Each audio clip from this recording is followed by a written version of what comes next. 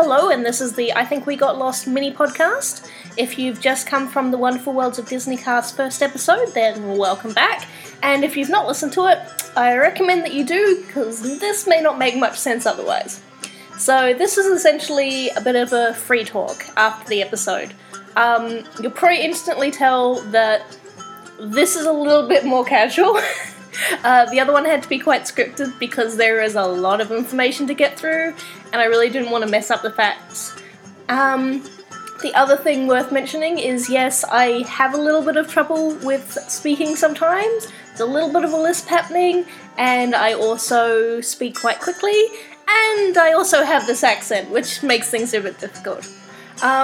So the first episode has just finished being recorded. I've just listened to the final version, and I'm not touching it again because as far as I'm concerned it's done. For this first episode I just recorded on my laptop, but I have got a better mic on the way, so hopefully episode 2 might be a little bit clearer in quality. So the first episode was on the dramas that surrounded Disneyland's opening day.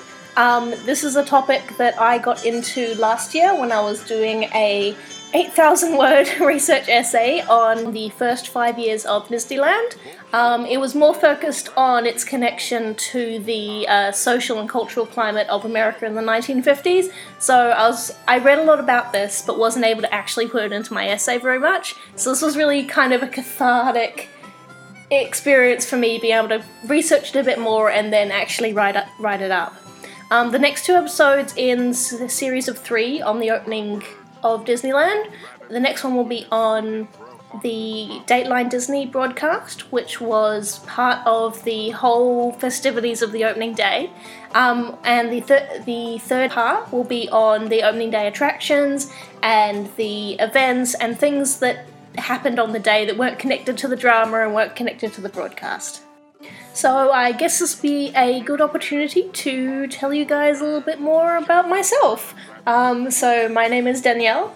I grew up in Australia and New Zealand, hence the accent, and I recently moved to Canada. In fact, I recently moved from Ottawa to Kingston in Canada, and I'm just sort of settling at the moment. So I am a big history nerd, and I did my undergrad in cultural anthropology and classics, my honours in museum studies, and I'll be doing a master's in museum studies when I can draw up the energy and enthusiasm to go back and do that in a couple of years. What brought me to do this podcast is during the beginning of the year when I was feeling really stressed about the move and having trouble finding a job, I did what I always do when I'm feeling really stressed, and I planned a holiday. And in this case, it was a holiday to Disney World. So I've been to Disneyland Paris in the mid-2000s, and about a decade ago I went to Disney World for the first time, but it was just a really quick trip with some friends, so I couldn't really appreciate it fully. So what I want to do is, really go and take my time and enjoy it. So I'll be going for a week in September, staying at Pop Century, and I just really want to enjoy the trip, relax, and take it all in. And something I like doing when I travel is doing a lot of research on the place I'm going, so learning more about its history and the fun little bits and pieces to look out for.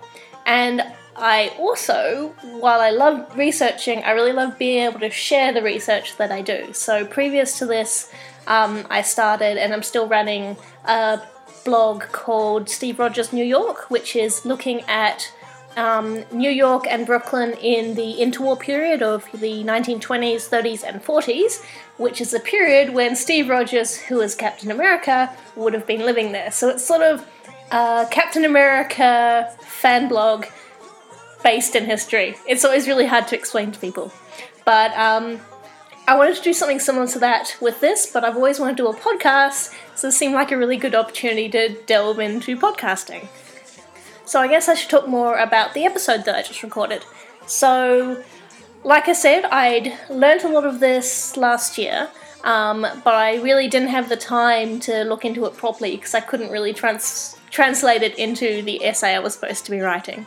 So it was really interesting going and re-researching this, finding all my old material and then filling in the gaps. And there was a lot of stuff that I hadn't come across the first time that I've come across this time, so it was really a lot of fun. I'd known that there was the partial sinking of the Mark Twain, but I'd never really heard the story behind it. So when I did the research this time, I came across this amazing story recorded in, I can't remember what book it is, but I'll put it in the references on the Tumblr. But it was really great sort of telling exactly what happened, and it's really one of my favourite stories I've come across so far.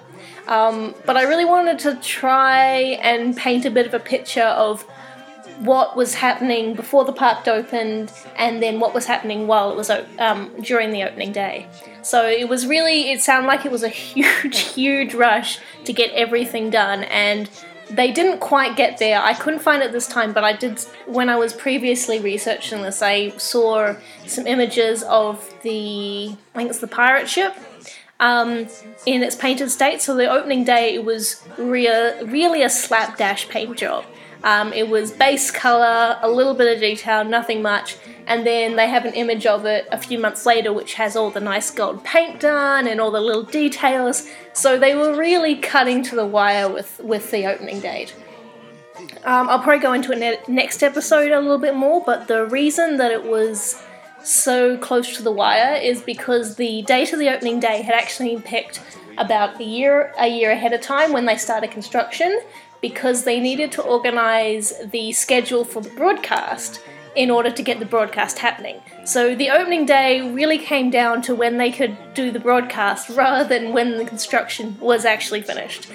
Once the park opened, I learned a lot more this time about the experience of the customers.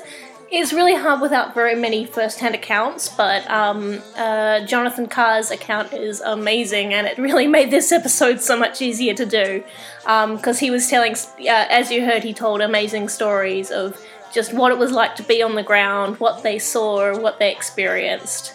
For me, it brings back this sort of fake nostalgia of I really wish I could time travel and go back and see what it was like, not necessarily just on the opening day, but the early experience of Disneyland. I'm really nervous. I've never been to Disneyland, and I'm nervous about going because all the things I know about it are from the 1950s, and I know that's kind of what I'm going to expect, and I'm probably going to be disappointed when I get there and find it's not quite like that anymore. My favourite thing I would love to have seen would have been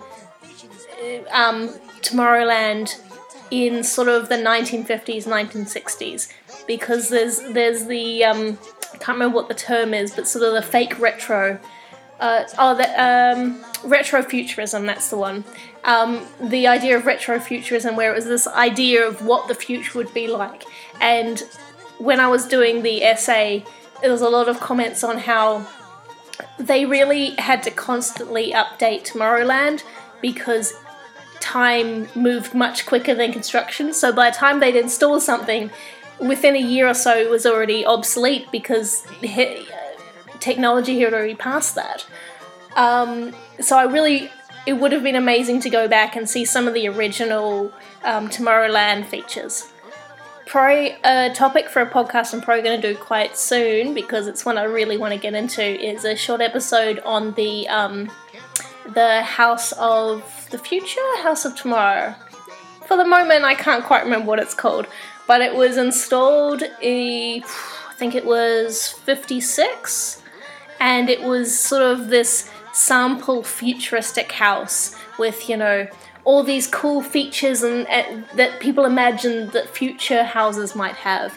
And it was reasonably short-lived for the reasons I just said, which is it was very quickly obsolete. But it's kind of one of those attractions that really caught my fancy and I would have loved to have seen.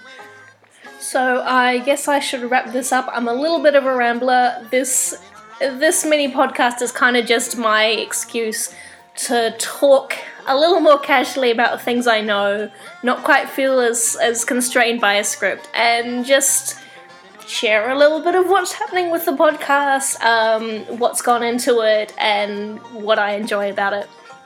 Oh, before I forget, One thing I almost put into the episode, but I ended up cutting because it didn't quite flow properly, was it was interesting reading about the staff having to think on their toes, because this was just completely beyond anything they could have been prepared for. This was the first park of its type, so there wasn't really an opportunity to pre-train the staff, because they were setting a precedent. There was nothing, people didn't know how to train them.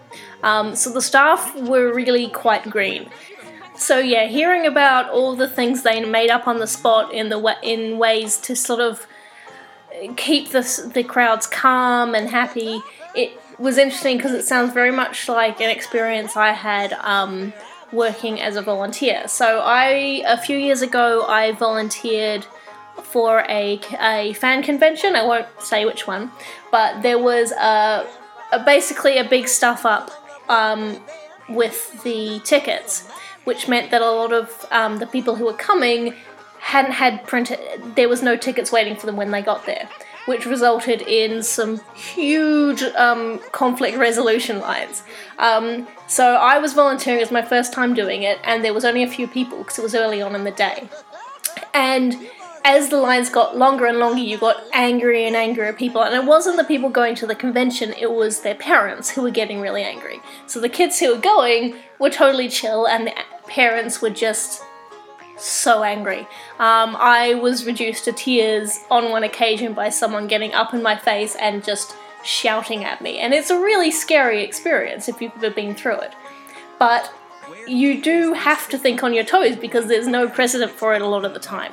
So a couple of us who were volunteering, we just sort of we did what we could. Basically, we do things like it was Florida, so we'd run water to people in the lines to make sure they were hydrated and they weren't getting too hot.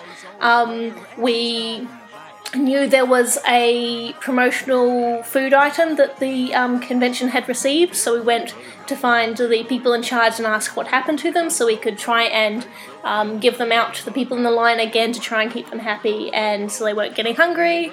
And then we also had some cosplayers who were there in themselves as attendees, and we asked them, would you be willing to walk along the line and do selfies with people in the line just to keep sort of spirits up? And you have to make things up as you go along, and you have to do what you can to minimize the amount of angst you're receiving. And it sounds exactly like what the people at Disneyland were doing. They were trying to find things on the fly to distract visitors, to try and keep them happy, to find solutions on the go. So yeah, I think I'll wrap this up now before I ramble too much more. If you like this, let me know. If you don't like this, let me know. This is all very new to me, and I am going to live on your feedback, basically. There are some things I can't do much about. I can't do much about my accent. I am not someone who can put on accents. I'm really stuck with the one that I have. I'm going to try and make it sound a little bit more natural, a little bit less scripted, but I think it's going to take a lot of practice. So hopefully you guys are willing to be patient, I guess. As I said in the episode, if you guys have a little bit of spare change, please do pop over to the Patreon. I'd like to get better equipment for recording this, and I'd like to get a good quality camera, so once I go on the down to Disney World, I can get some footage for you guys, so I can put up reviews, so I can have a little bit of a visual element to some of these things and show people what I'm talking about. And also, this is an extremely time-consuming activity, as I have found out. My blog is pretty time-consuming, but it's mostly research and writing. But the recording element to the podcast is very time-heavy. So I would love your support. If you can't, no pressure. I completely understand. The other thing you can do is I have the Redbubble account. So I have a previous degree in computer graphic design, and I quite like making little designs to put on Redbubble, and I'm doing a whole bunch themed around Disney parks. So if you like cool stuff, then have a look at that. I think on Redbubble I am WWODC. And yes, so give me feedback on Tumblr, on Twitter, I really love to hear from you. And yes, I hope you guys have a wonderful week where you are. Hopefully the next episode will be out in the next few weeks. I'll give you guys some updates on the social medias. So happy trails, my friends.